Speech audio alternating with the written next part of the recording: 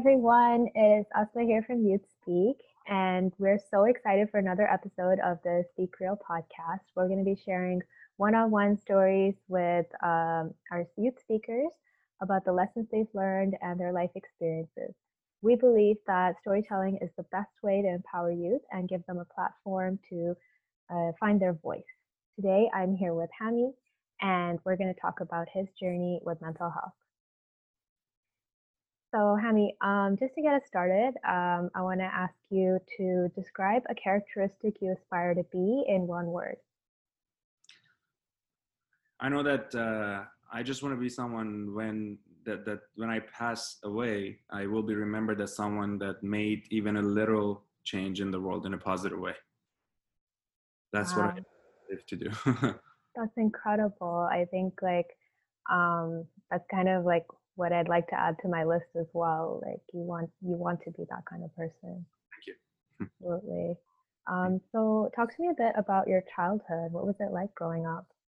So I spent most of my childhood back home. I come from Iran, came to Canada in 2008, so roughly 12 years ago. Childhood was pretty good when it comes to being loved by parents or the surroundings. Everything was pretty nice until I hit my teenagehood, because back home the culture is very different. So it just started getting kind of hard when I could think for myself. I think it was like 12, 13, then I couldn't just accept what everyone else was saying. I guess I was just like one dimensional. Back home it was just study and come home and that's it. But I couldn't really express myself that way. So I would say up to like 12 years old, it was pretty nice. I had a lot of people that loved me and I loved them. Pretty big family, united, which was really good. And but I don't know if that's considered childhood or not. My teenagehood, I guess it's the same for everybody. That's the time that we all go through the most challenges, right? That's when it got kind of tough. Yeah, that's I definitely agree. I feel like around that time for me, like things started to get really tough as well. Especially with like knowing what words to put to your feelings and how to talk about them. I found that really hard as well. Exactly. So within your journey, what would you say is the biggest challenge that you face? So the biggest challenge definitely kind of came face to face with me when I immigrated here to Canada. Reason was, or I think the reason was that this is kind of like a free world comparison to a lot of other countries, including mine. So I was able to actually explore myself and do what I want and say what I want and express myself, especially to my parents. And when I did that, it wasn't exactly what they hoped it would be, because they came here with a dream of me and my sister going to school, studying, and just go to university, just keep going up and up. But they even never learned anything about relationships or mental health. Back then, if you talked about mental health, they'd be like, "What are you talking about?" Right? It was like, just like have a glass of water or something. Yeah, pray it away. Yeah. So yeah, once I came here, and I'll just be honest because I think it might help some people. Back home, the schools are all boys and girls are not in the same school, and that's not just like a Catholic school, or it's the same with every school. So me growing up, I never really had the chance, and I'm a straight, so I like girls and I like girls now, but I just say that to be clear. So I never had the chance to actually like socialize with them and see come up with like lines to say hello, or like simple things that a teenager would do. And then when I came here, I was really good at studying, so I was like, wow, I'm gonna go there and everybody's gonna be like, yes, you're so good at this and that, but nobody really cared. When I realized that I can't really sit down and talk to anybody, let alone if that was a girl, it was even worse. I had no social skills because I never learned anything. I just felt like I'm literally a baby that was just born, doesn't even speak the language, so it was pretty similar. So I had to learn everything from scratch. That was the hardest thing, because my parents wouldn't really support me because they thought that the Western world is affecting me in a negative way or whatever. They just thought they're in control. So I just felt really alone, like very lonely, because they didn't really feel the connection they had with me. They felt like they're losing me. So I had to go through a lot of, I would say, I don't know what to call it. Maybe I would call it the thought process, a very long thought process to actually pinpoint what I need to do to find myself and to actually be able to introduce myself to someone, because I didn't know even what to say. I just know I'm Hami, I'm from Iran, and I get good marks. That was I had nothing else to say. I know I want to have a lot of things to say, Yeah. but I couldn't. So then I took different steps to gain some confidence and be able to actually find out more things about myself, because I felt like if I was a stranger here to everybody, but most importantly, I was a stranger to myself. I couldn't recognize myself at all. That was the biggest challenge to date. That is that's a very hard struggle to deal with, and I kind of relate to that myself. Like, being an immigrant and having that experience of like being born again, because it's such a different world, right? And then like it's kind of natural to like see something so different and be afraid of it. But Yeah. I'm really interested about the steps you took to overcome this challenge of identity. Yeah. So I just knew that I need to kind of find a home in my thoughts or in my mind, even in my soul, because I felt like I'm kind of homeless. I would go to school, no friends, nobody even cared, and I would come home, and my parents are like always worried that I'm doing something wrong. So I knew that I have to find a new home for myself, and I searched in my head, and I realized that I really love this drama that I used to watch in Iran. It was a Korean drama. This guy, his name was Jumong or something, and he was a legend, right? He basically like is like he was the founder of Korea or whatnot. But the most important thing for me was that he did Taekwondo. Mhm. But me, I never saw myself as someone that can do martial arts, right? I just never thought. But I loved, like I would fantasize in my head that I'm jumping around, Mhm. like breaking boards or going to competitions and things Oh like that. yeah. So I knew that if I can convince myself to just take the first step and go to a taekwondo club and just join the club, it would hopefully become like a home for me. So I can, what do you call it, like seek for comfort whenever I'm not feeling well. And it did turn out to be that way. I found the club pretty close to my house. I would, like that didn't matter if it was snowing or it was like -40. Didn't matter if it's like a thunderstorm with like hail coming down. It didn't matter. I would get there every single day. I went there for like 3 years, and I still didn't speak English very well. But I guess it kind of like resonated with the fact that my master didn't speak English, but Mhm. connecting in some level that was really interesting to me. And that's the first time I felt like, what, this is probably some this is some level of love that I'm feeling toward my master. Mhm. So like I feel like if I learn more about myself and I can actually express myself, then I can maybe explore more things about myself, so one day I can find the actual love that I'm going to live with. And it was amazing because we didn't speak, but with like sign language or whatever, I Mhm. would I would communicate. And I started going to like tournaments. I got belts and stuff, so I won a few, which Wow. boosted my confidence. So I felt like, what, I'm not that one-dimensional guy that everybody told me I am. So if Mhm. I discovered this over 3 years, if I dig more, I can find out more things about myself, personality, and Mhm. things that I might love that I never even paid attention to. Mhm. And I digged more and more, and I realized what I loved, and that's the steps I take to start my business today. But Wow, that's yeah, incredible. The fact that you started with that one step, watching a movie, and then coming onto Taekwondo and just creating that amazing connection with your master that and you ended up pursuing it and won so much. It's a really inspiring story. Thank you for sharing that. thank you, thank you. Um, so, Hemi, what has been like the best kind of advice that someone's given you through your journey? So this is this is the so to answer your question, I'm just gonna tell a little thing here in parenthesis.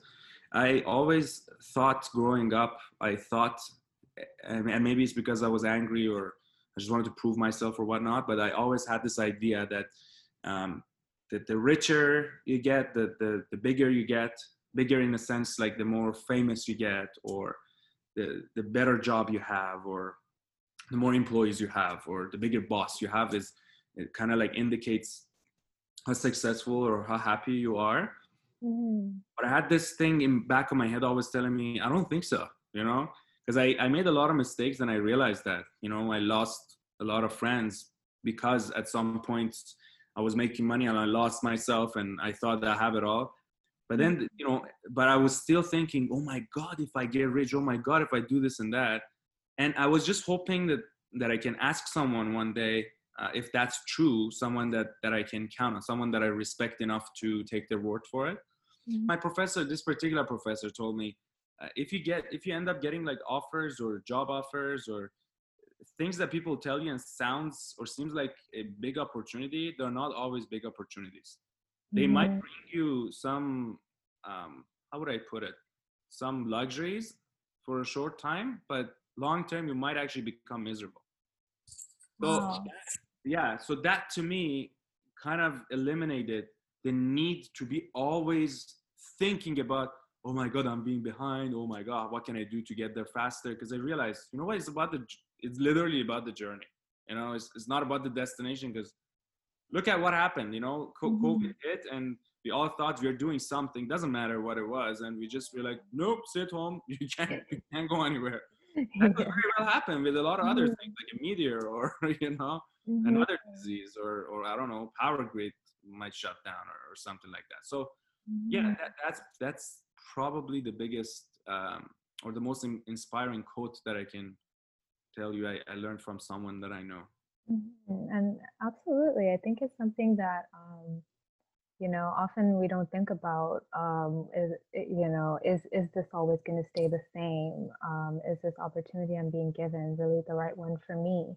And I think the fact that you thought critically about it and came on to the fact that it is about the journey.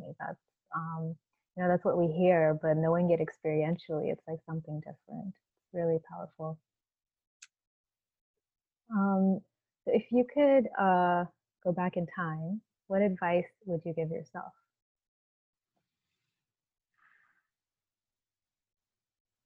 I would say, I know this now, but I would go inside my brain and kind of like make it a, how do I put this? Make it have like really strong roots there, so that I could actually do it the way I'm doing it now. There's a legend that said one time, live live as if you're gonna die tomorrow, and live as if you're gonna live forever at the same time. If you can master that art, Mhm. then you're not gonna lose any love. You're not also not gonna beat yourself up for everything. And I've been trying so hard to do that.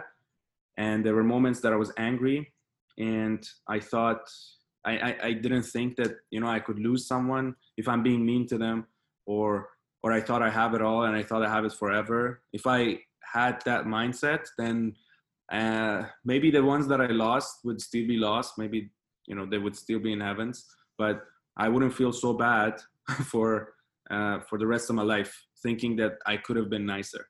I could have maybe called them one more time, Yeah, right? yeah. No, I really feel that statement. And I think it just what you said, like um, live like you're gonna die today, die tomorrow, but live like you're gonna live forever. It's so powerful, and it's it's um, it's kind of a freeing mindset. And um, I relate as well, like having lost people in my life. You always have that thing of if I had just said this, if I had just done this, and I feel like the lesson we learn from that is kind of along the lines you're saying, like, you never know what's going to happen. We have to really appreciate all of these moments. So, Yes. yeah, I really, really appreciate that.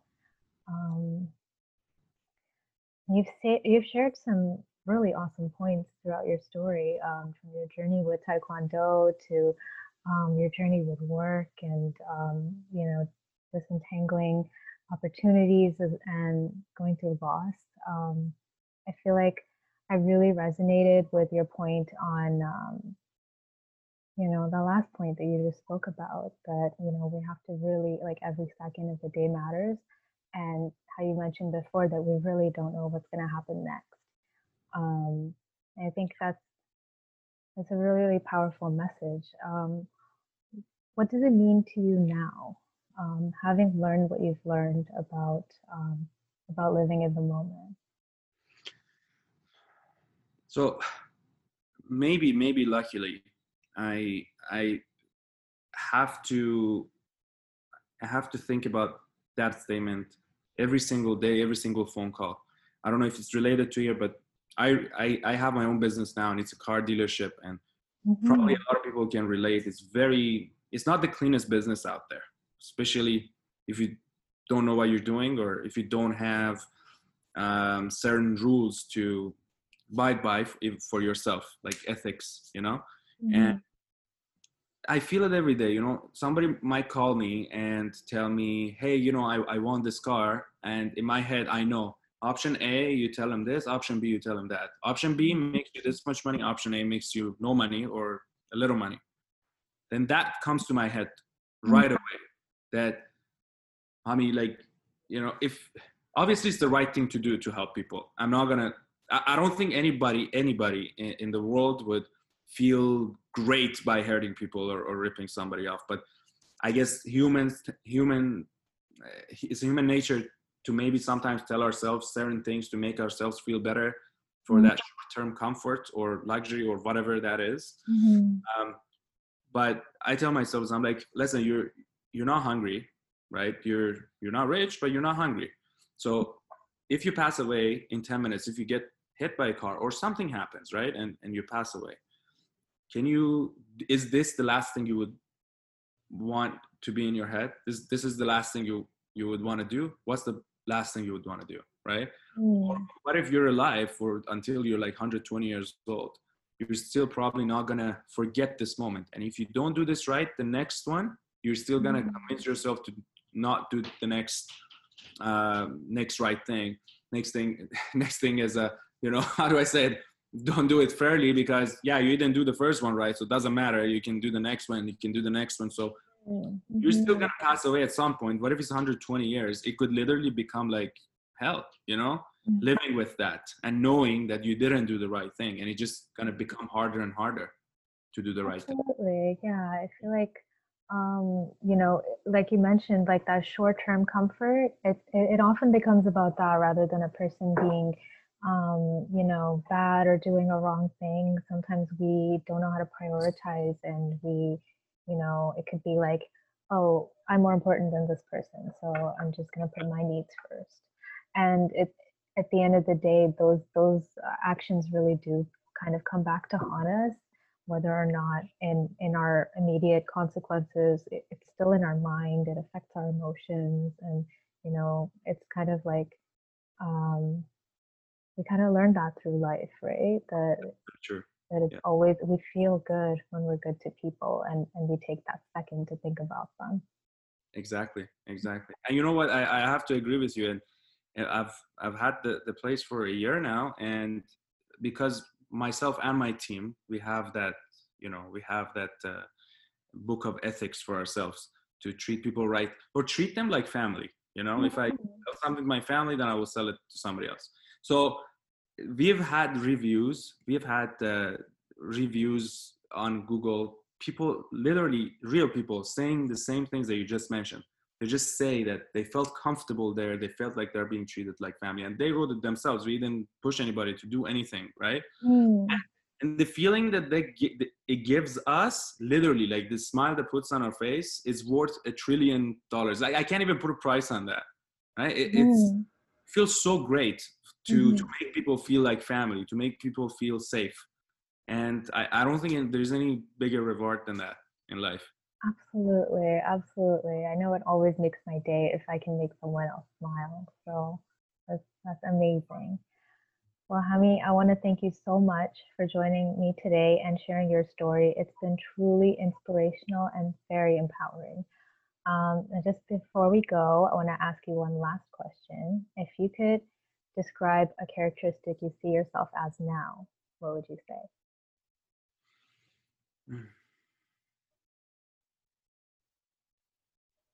I see myself as someone that has made peace with the fact that I can never be perfect, but just want to be better.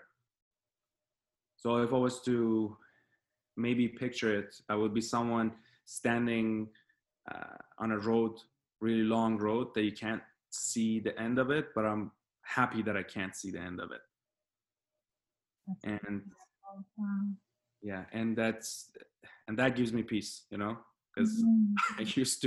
I used to really want to look forward to the next turn, and that bothered me a lot. I just wanted to know what's going to happen at the end, but Mhm. now I just know that I just take one step. If I help one person along the way, then I made the world a better place, even a little bit. Yeah. And I just want to do that, and I hope that I'm that person. Mhm. Mhm. I'm sure you are, and I feel like you have a lot to offer, and you have been to the world, like really.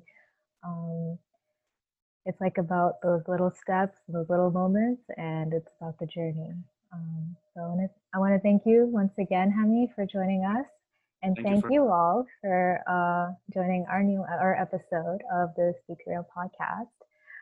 If you want to hear more stories, subscribe, comment, like, and share. Join us next time because we're here every Thursday. If you want to help support our Youth by Youth project, please visit us at youthspeak.ca.